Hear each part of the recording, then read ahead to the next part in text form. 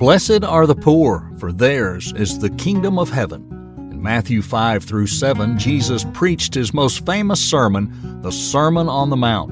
In today's study, we'll consider the first portion of that sermon, which is referred to as the Beatitudes or blessings that Jesus extended to the poor, the meek, and the hurting. Today we are looking at the very first part of the Sermon on the Mount. We're looking at a set of verses that is referred to as the Beatitudes. We're actually going to look a little past the Beatitudes in today's text, but largely we're looking at the Beatitudes. Now, if I was to ask you the book of Matthew, does anyone know how many chapters are in Matthew? 28 chapters. With that said, guess what? Today's text occurs in the 5th chapter, which is very early on. You see, if you look in the book of Matthew, you got chapters 1 and 2, and chapters 1 and 2 deal largely with Christ's birth and the events that followed immediately thereafter. Then you go to chapter 3 and you see Christ's baptism. And then as we saw very recently last week in chapter 4, you get the temptation. He goes out into the wilderness and he is tempted by the devil. Now, at the end of chapter 4, which we didn't look at last week, after he's tempted, he returns and he commences his public ministry. And his public ministry involves going from place to place throughout the region, traveling and teaching and healing the sick. So with that said, he had just begun, at the end of chapter 4, he had just begun his public ministry. Well, today's text occurs at the very start of chapter 5, so it's very early on in his ministry. He hasn't even recruited all his disciples yet. If you look in chapter 4, you'll see he recruited a few of them, a few fishermen, right? He hadn't even recruited Matthew, the guy who wrote this book, by the time we get to chapter 5 here.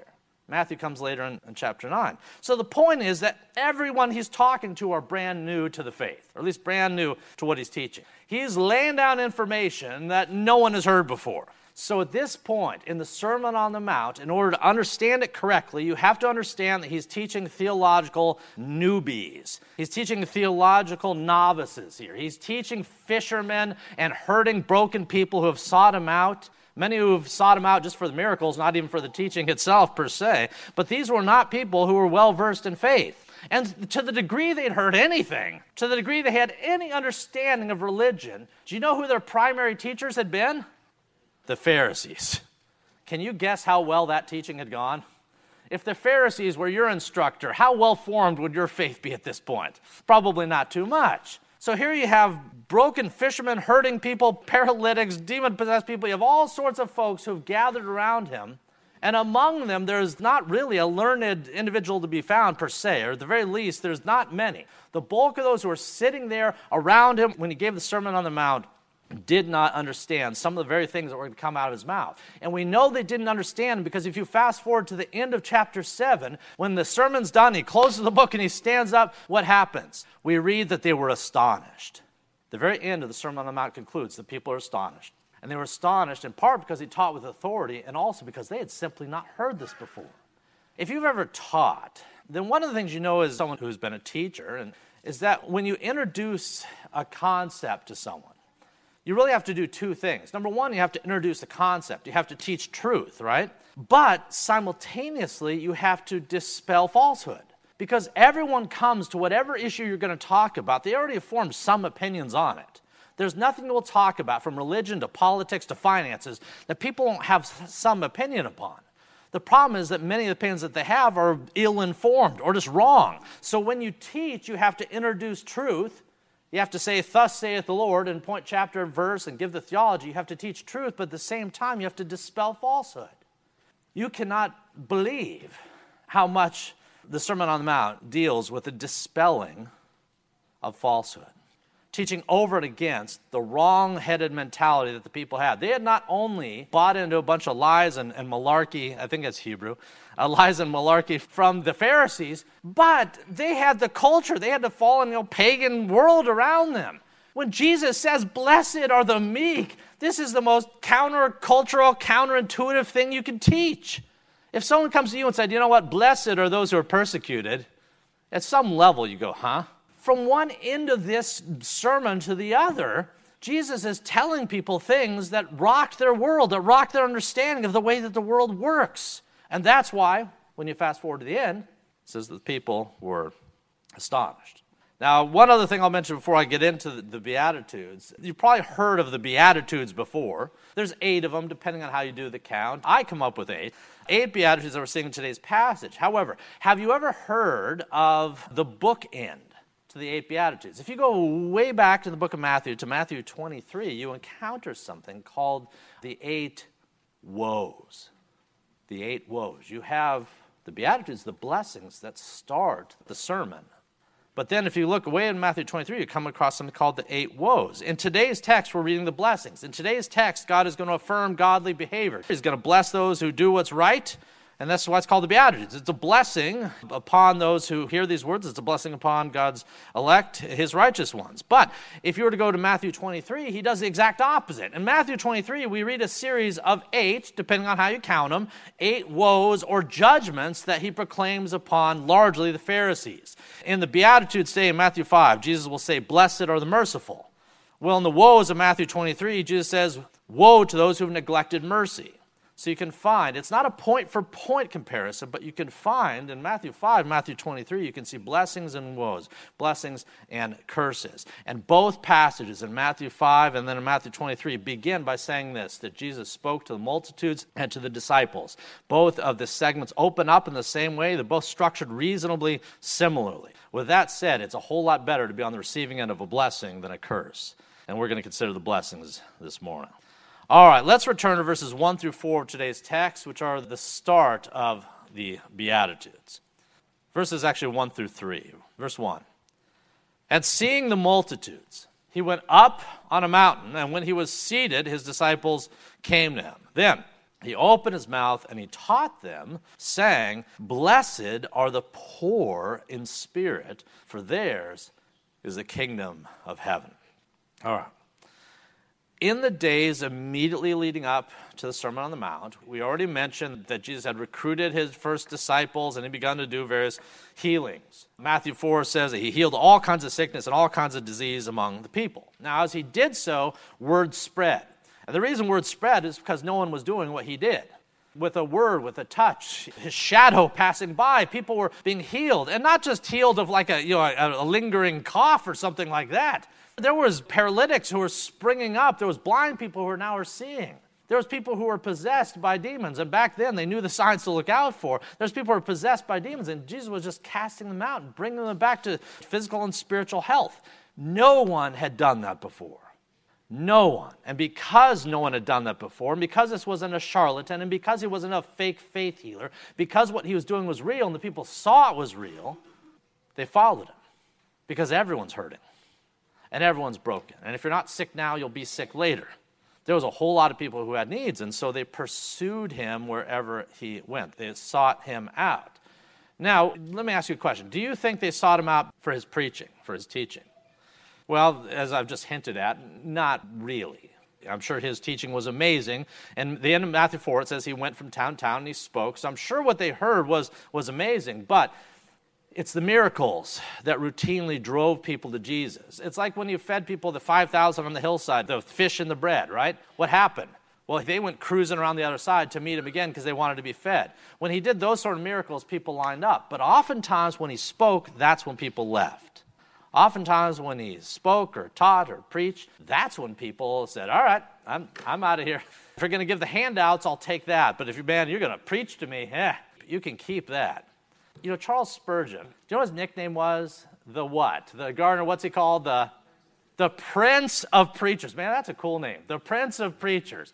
Charles Spurgeon, the Prince of Preachers. Now, it's been thought that Charles Spurgeon preached to cumulatively maybe up to 10 million people. And in fairness, especially in the time in which he did it, that's a lot. Of course, he preached all day long throughout the week, but it's said that he preached to 10 million people. The Prince of Preachers, the greatest preacher of the past number of centuries, or at least probably one of the most well-renowned, preached to maybe 10 million people. Well, guess what? In our day, we have faith healers. Oh, I don't know. Let me pick Benny Hinn. You know how many people Benny Hinn says he testified to on his website? 1 billion. Now, I don't know who's doing the counting. But what I know is this. He's probably not terribly far off, because here's the thing. You can fill stadiums. You can have people going up and down the block if you promise to swing your coat around and heal them of whatever sickness is ailing them. With that said, When people pursued Jesus, it was largely for the miracles. However, here in Matthew 5, he sits down, which is customary for what teachers did in this day. He sits down, and that's the sign. The teaching is about to begin. So where does he begin? He's looking at a few of his brand new disciples, some fishermen that don't know their left hand from the right hand. He's looking at this rabble of folks that's really just broken in so many ways. Where does he begin? Where does he start? Well, he looks out at all these lost, hurting, frail, fallen sheep, and he starts with the words of a shepherd. He starts with blessing. He starts with provision. He's looking at people who are hurting and broken, and they pursued him with tear-stained cheeks and with great obvious needs. He's looking at folks that are just lost and hurting and broken and wounded and confused, and he starts, rather than immediately convicting them of all the silly things they bought into or whatnot, he starts with the shepherd's heart. He starts by blessing them. He starts with what we call the Beatitudes, and he starts with this blessing in particular. Blessed are the poor in spirit, for theirs is the kingdom of heaven. The audience that he was looking at were probably literally poor, but more to the point, they were poor in spirit. He says, blessed are you. For as such as you belongs the kingdom of heaven. Now let me stop right there. The people who had been in synagogues, never once in their life had they walked in a synagogue and heard anyone ever say that. The Pharisees were renowned for going in and sitting in Moses' seat, which was, the big kind of lofty seat where they'd sit and expound and the like. But when they expounded, they tended to put barriers between the people and God. Through legalism, they managed to cast walls before people. They weren't interested in the poor and the broken and hurting. And if you were poor in spirit, if you were hurting and broken, then here's what the Pharisees told you need to do. You need to get right with God. And after you get right with God, then your future will be better. Then things will start working out. But as long as you haven't got right with God, as long as you're not keeping all these laws, as long as you're failing here, and here in your life, in fact, don't even come into the synagogue till you got that stuff figured out. That's the message they would hear. You weren't worthy until you'd righted your ship, and then you could approach God. And until you did so, don't you bother. Have you ever heard that message? There's swaths of Christendom that preach that exact thing, and it is wrong. The message of the gospel is the message we see when Jesus opened his mouth and said, blessed are you. Blessed are you who are broken and hurting and meek and fallen. Blessed are those who are poor in spirit, for theirs is the kingdom of God. The Pharisees put the kingdom of God up on a shelf out of reach. And to prove that, remember I mentioned Matthew 23 where he talks about the woes to the Pharisees? In Matthew 23, Jesus says this to the Pharisees. He says, woe to you, you scribes and Pharisees. The ones sitting in Moses' seat and keeping the people at arm's length. Woe to you. I think in English we lose. The word woe doesn't mean quite what it should. Cursed you terrible goofballs. Something a lot stronger than that. Woe to you, you scribes and Pharisees, you hypocrites. That word we get. For you shut up the kingdom of heaven against men. You neither go in yourselves, nor do you allow those who are coming to enter in. You see that? The ministry of the Pharisees and the scribes and the religious elite in Christ's time, the ministry to people in Galilee and Judah and everywhere else, was a ministry where the religious elite would keep the people at arm's length. And Jesus says, no. Woe to you who would dare do that. Woe to you who would shut up the kingdom of heaven against men. You neither go in yourselves, nor do you allow those who are entering to go on in. The people had heard countless leaders put walls between them and God. But here in Matthew 5, when he opens his mouth for his first major teaching segment in the entirety of the book, God himself, in the person of Jesus Christ, he shows up and he tells them the exact opposite message from that which they had heard. In Matthew 5, God tells those broken in spirit that the kingdom of heaven belonged to them. This morning, there may be some in this room, or those that we care about, who think that God wants nothing to do with you. Wrong. That's not the message of the gospel. It's not a message of grace, and it certainly doesn't fit with the Beatitudes. Just as Jesus sat on a hillside looking out at broken, hurt, lost sheep with his arms extended, preaching blessings to them, so is the message of Jesus a blessing to all we who are broken. He does not want to keep you at arm's length. He wants you to come in. Jesus is not a gatekeeper. He is the gate, and there is a difference. Let's look at verses 4 through 10. Blessed are those who mourn, for they shall be comforted. Blessed are the meek, for they shall inherit the earth. Blessed are those who hunger and thirst for righteousness, for they shall be filled. Blessed are the merciful, for they shall obtain mercy. Blessed are the pure in heart, for they shall see God. Blessed are the peacemakers, for they shall be called sons of God. Blessed are those who are persecuted for righteousness' sake, for theirs is the kingdom of heaven. You know, I had a teacher in seminary. He was trying to express a very difficult thing about this fallen world in a very vernacular sense so that everyone in the room could get it. And he said this. He says, look, this world is one big spanking machine. And I sat back and I'd never heard that before. I'm a theologian. But I understood what he meant. Dear heavens, if you live long enough, this world will take all the things you hold dear and rip them from your arms. If you live long enough, you'll outlive the people that you love. If you live long enough, you'll lose that which you'd gain. If you live long enough, you'll lose your health. If you live long enough, you'll be sitting there laying in a bed, unable to even care for yourself. If you live long enough. This world is a giant spanking machine. It will take that which we love from us. It will remove the strength from our bones, and in time, what we've lost will outnumber what we still have. With that said, there's a biblical word that's really encouraging when we think through that depressing thought. When we think about loss, there's a biblical word that's really encouraging, and it's the word redemption. Now, when we think of redemption, we tend to think of redemption with regards to our soul. Jesus redeemed me from sin and death, right? I've been purchased with a price, redemption. With that said, the redemption Christ brings isn't limited to our souls, although I'm really glad it includes our souls, but it's not limited to it. The redemption that Christ brings us is really to the entirety of the created realm around us. There's not a molecule that in God's time is not redeemed. It also applies to every precious thing that we've trusted into God, that we've given over to God. Redemption is one of the hinges on which the Beatitudes turn. No one wants to mourn. No one wants to be hungry or thirsty or be sick. No one wants to face persecution. No one wants to be reviled by anybody. But if you are, which you will at times, that's just for a season. And in time, God says, I will redeem. All that you've lost will be redeemed back to you, and then tenfold, 1,000,000 times more. Blessed are the poor. Blessed are you who don't have 2 nickels to rub together. Blessed are you who are poor in spirit, who are feeling very down. Blessed are the poor, for theirs is the kingdom of heaven. I don't know what poorness looks like to you, but I know what reward sounds like. And the kingdom of heaven itself lays in the balance. If you are poor today, it won't last forever. And in eternity, which is a long time, we inherit the kingdom of heaven. Blessed are those who mourn, the Beatitudes say, for they shall be comforted. Sometimes we feel that comfort in spots here and now. Many of us are mourning. If you'll long enough, you'll do a lot of it. But it's only for a season. In due time, the promise of your Maker himself is, although you mourn now, blessed are you, for you will be comforted, and your comfort will exceed that which you mourn. Blessed are the meek, or gentle, or mild, for they shall inherit the earth. Napoleon, Alexander the Great, tried to conquer this earth through strength and violence and sin. But God says, you know who's actually going to get it? It's going to be the meek. The meek are the ones that I'm going to give this to. So in due time, not only will your losses be redeemed, in due time, not only will you have reunion with loved ones and joy to your soul, but in due time, you inherit the earth itself. I don't know about you. That sounds pretty good. Now, imagine that you're part of that audience. You're there sitting on the mount. You've traveled goodness knows what distance to even be there. This is just some hillside in Galilee. You could have come a long way. Chapter 4 said people even as far as Syria were traveling and hearing this news.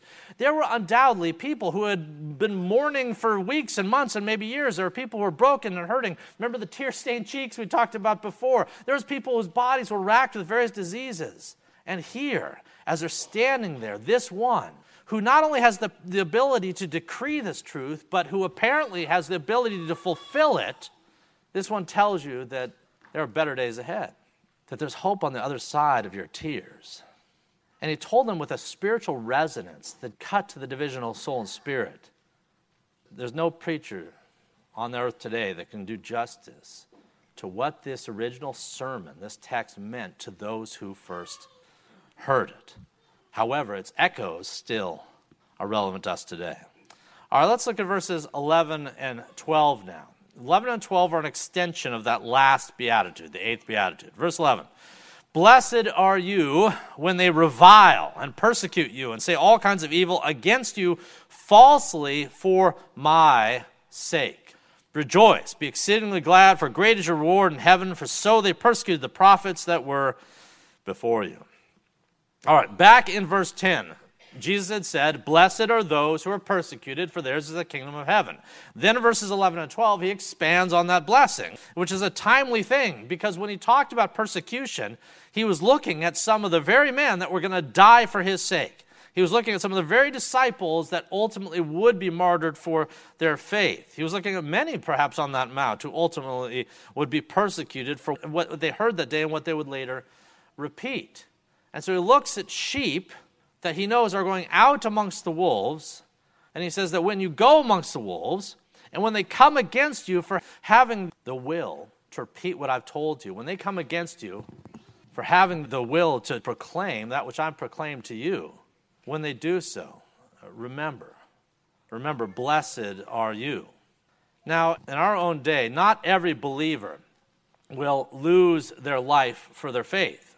I would hope it's not true of those in this room. Not every believer will lose their life for their faith. But even in our Christianized culture, whatever that means, even in the Bible Belt, and even our Christianized culture, you can lose your job, you can lose your friends, you can lose more if you dare to raise the flag of King Jesus.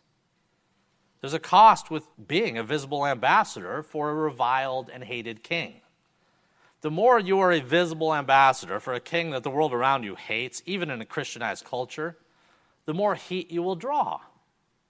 It's inevitable. It follows as the night does the day that you will face this sort of persecution. Now, because that's true, and because you know that's true, because you know what would happen, if you just started calling up friends and neighbors and knocking on doors in your own neighborhood, if you started going to the job and you start proclaiming loudly and proudly your faith in Jesus Christ, what will happen? You know what will happen. Some will receive that well with amens. Others won't speak to you again. Others will revile. And because that's true, what's the temptation? The temptation is to take that which we believe, keep it in our prayer closet, so to speak, say, I have a private faith. And guess what? Having a private faith, when we buy into that canard, when we buy into this idea that we can have this private faith, when we do that, it doesn't bring any heat against us, but it also doesn't fulfill this idea that we're called to be ambassadors. You're not just called to be a Christian in the sense of professing your belief in your prayer closet. You are called to be an ambassador. You're called to be a priesthood of believers. And the priests did what they did in a public setting. The whole picture of Jesus carrying a cross, and when he says, you have to carry your cross too, is this idea that you have to carry a visible manifestation of your faith out into the public circle. That's what the cross was. When you bore a cross through the town, it was this idea that your guilt was visible to all who saw you. And when you were raised up, you're raised up and you're mounted upon your guilt. Well, many of us in our age, we avoid that. We don't want to carry our cross because we really don't want people to filter who we are through what we believe because they might not like what we believe or they might not believe the same thing. And so we go into our prayer closet and we say, I have a private faith. Well, here's the thing. Isn't Christ worth standing up for? What did he say? Blessed are you when they revile and persecute you and say all kinds of evil against you falsely for my sake. Isn't his sake worth it? You know the answer. Now, at face value, being persecuted doesn't feel that great. It doesn't feel like any blessing. However, if you're being persecuted because you dare stand for your king, Jesus will not forget your fidelity or your friendship to him. And your reward will far exceed your losses. That's what we see here. Rejoice, be exceedingly glad, for great is your reward in heaven. All right, let's look at our final verses now, verses 13 through 16. Now, these are not by necessity part of the Beatitudes, and yet it's a singular sermon, so it does flow. What the context of the first 12 verses does have bearing on what he says next, and I think it's relevant to what we've studied in the past bit here. So verses 13 through 16, he's still talking to the people, and he's probably looking at his disciples in the eyeballs right now, and he says this. He says, you are the salt of the earth. This idea that we're supposed to have some effect in the world around us. You are the salt of the earth, but if the salt loses its flavor, how shall it be seasoned? It's then good for nothing, but to be thrown out and trampled underfoot by men. You are the light of the world.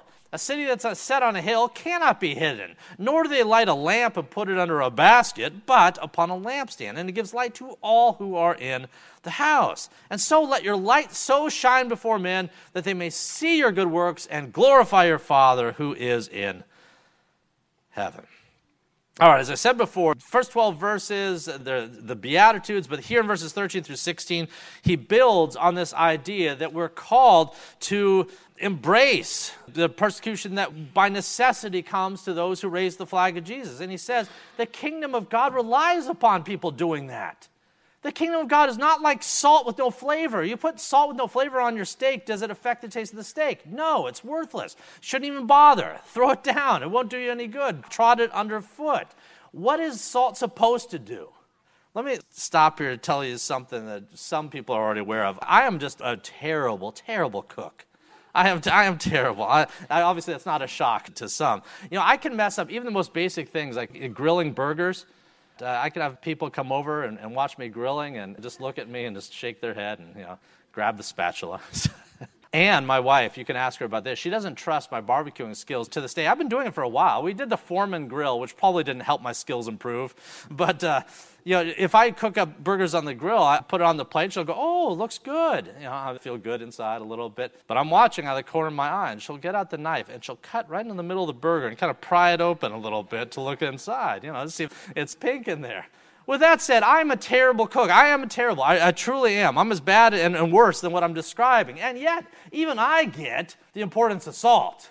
Even I get the properties and the characteristics of salt. Salt is good. It gives food flavor. It's the most basic ingredient. What is the number one thing? You eat something, you order something in a restaurant, and you say, it's pretty good, but needs what? Needs salt. Number one phrase that comes out of people's mind. Salt gives flavor. I don't know how it does so, but it gives flavor. Furthermore, salt preserves from decay. And you can see a spiritual connotation there. Salt gives flavor and it preserves food from decay. It also prompts us to thirst. Now, there are whole sermons on these characteristics, on how salt and light and like apply to Christian ministry. But the main point is this. The main point that I think Christ has here is that salt transforms the environment in which it's placed. Salt doesn't conform to the taste of the food, but salt transforms the food so that it tastes better. And that's what Christianity is supposed to do as well when seasoned upon this fallen world. Salt's supposed to change. Light is supposed to change. You turn on a light, it's supposed to illuminate that which was previously darkened. Now, what if you have salt that doesn't taste any different, or flip a switch and nothing happens? Well, Jesus is saying that's the sort of Christianity nobody needs. It won't affect any change in the world around us. So verse 14, he says that salt is by necessity, it transforms, so does light. That light is supposed to transform the world around us, and we as Christians are supposed to transform the environments in which we've been placed. All right, as we wrap up this morning, let me give a final thought. Here in Gulfport, there's a lot of churches. Now, I haven't tried to count them, but there's a lot of churches, and many of them are wonderful. Full disclosure, God's doing a lot of wonderful things in churches other than ours. Many of the churches in our communities are wonderful. Now, there's others that may have stepped afield from doctrine, and I would probably not smile on them quite so boldly. With that said, what if? What if tomorrow, just say any five of them, pick five, any five churches just closed their doors or disappeared altogether? The churches were gone. Would it have any difference to Gulfport? If you were walking in Walmart, would people be happy? Would people be sad? Would they even know the difference? One day and 1 week and 1 month and 1 year. And would they even know the difference that the churches had ever been there in the first place? What do you think? Light is meant to illuminate. Salt is meant to flavor. If you remove salt and light from the environments in which they've been placed, it should cause a discernible difference in that environment. In the same way, when you add salt, when you add light, it should cause a discernible difference in the environments in which it's been placed. In your kitchen, think of how many lights you have in the ceiling above you. In your kitchen, if even one of those bulbs goes out, do you notice? I know I do. I'm a little OCD in that, but nevertheless, you'd notice. And you'd notice why? Because suddenly it's dimmer. Suddenly it's not as bright as it previously was. Now, if a single bulb in your kitchen can shed a noticeable light, then the collective wattage of the churches in Gulfport, including ours, should make such a profound impact that if they were gone, you would notice that they had disappeared. As a church, we are supposed to do something that extends beyond the four walls of the body. As a church, we are supposed to leaven the environment and community in which we've been placed. And that's why we do things like missions. That's why we do things like evangelism. That's why we do things like mercy ministry. We do things to take the hope that is here, the hope within the four walls of the church, and share it, to leaven the culture and society in which we've been placed, just as salt and just as light does. When Jesus was preaching the Sermon on the Mount, he was preaching to his disciples. He was preaching to those who were hurting, and he encouraged their hearts, and he gave them promises of a great future that is beyond, but he also reminded them of their obligation to take that same hope out in the world when they went down from the mountain to share what they had heard. The objective of the kingdom is not to remain small like a mustard seed. The objective of the kingdom is to grow until it fills every scope of the earth. And that's what he closes the book of Matthew with, the Great Commission, to go and fill all the earth, to make disciples of all the nations. This sermon, which was the first in the book of Matthew, the first time he opened his mouth, begins to preach, was a means unto that end. And we'll consider it more as we work our way through this gospel record. Let's pray. To search through an archive of Dr. Holt's previous sermons, please visit us at fpcgulfport.org, or you can look us up at sermonaudio.com.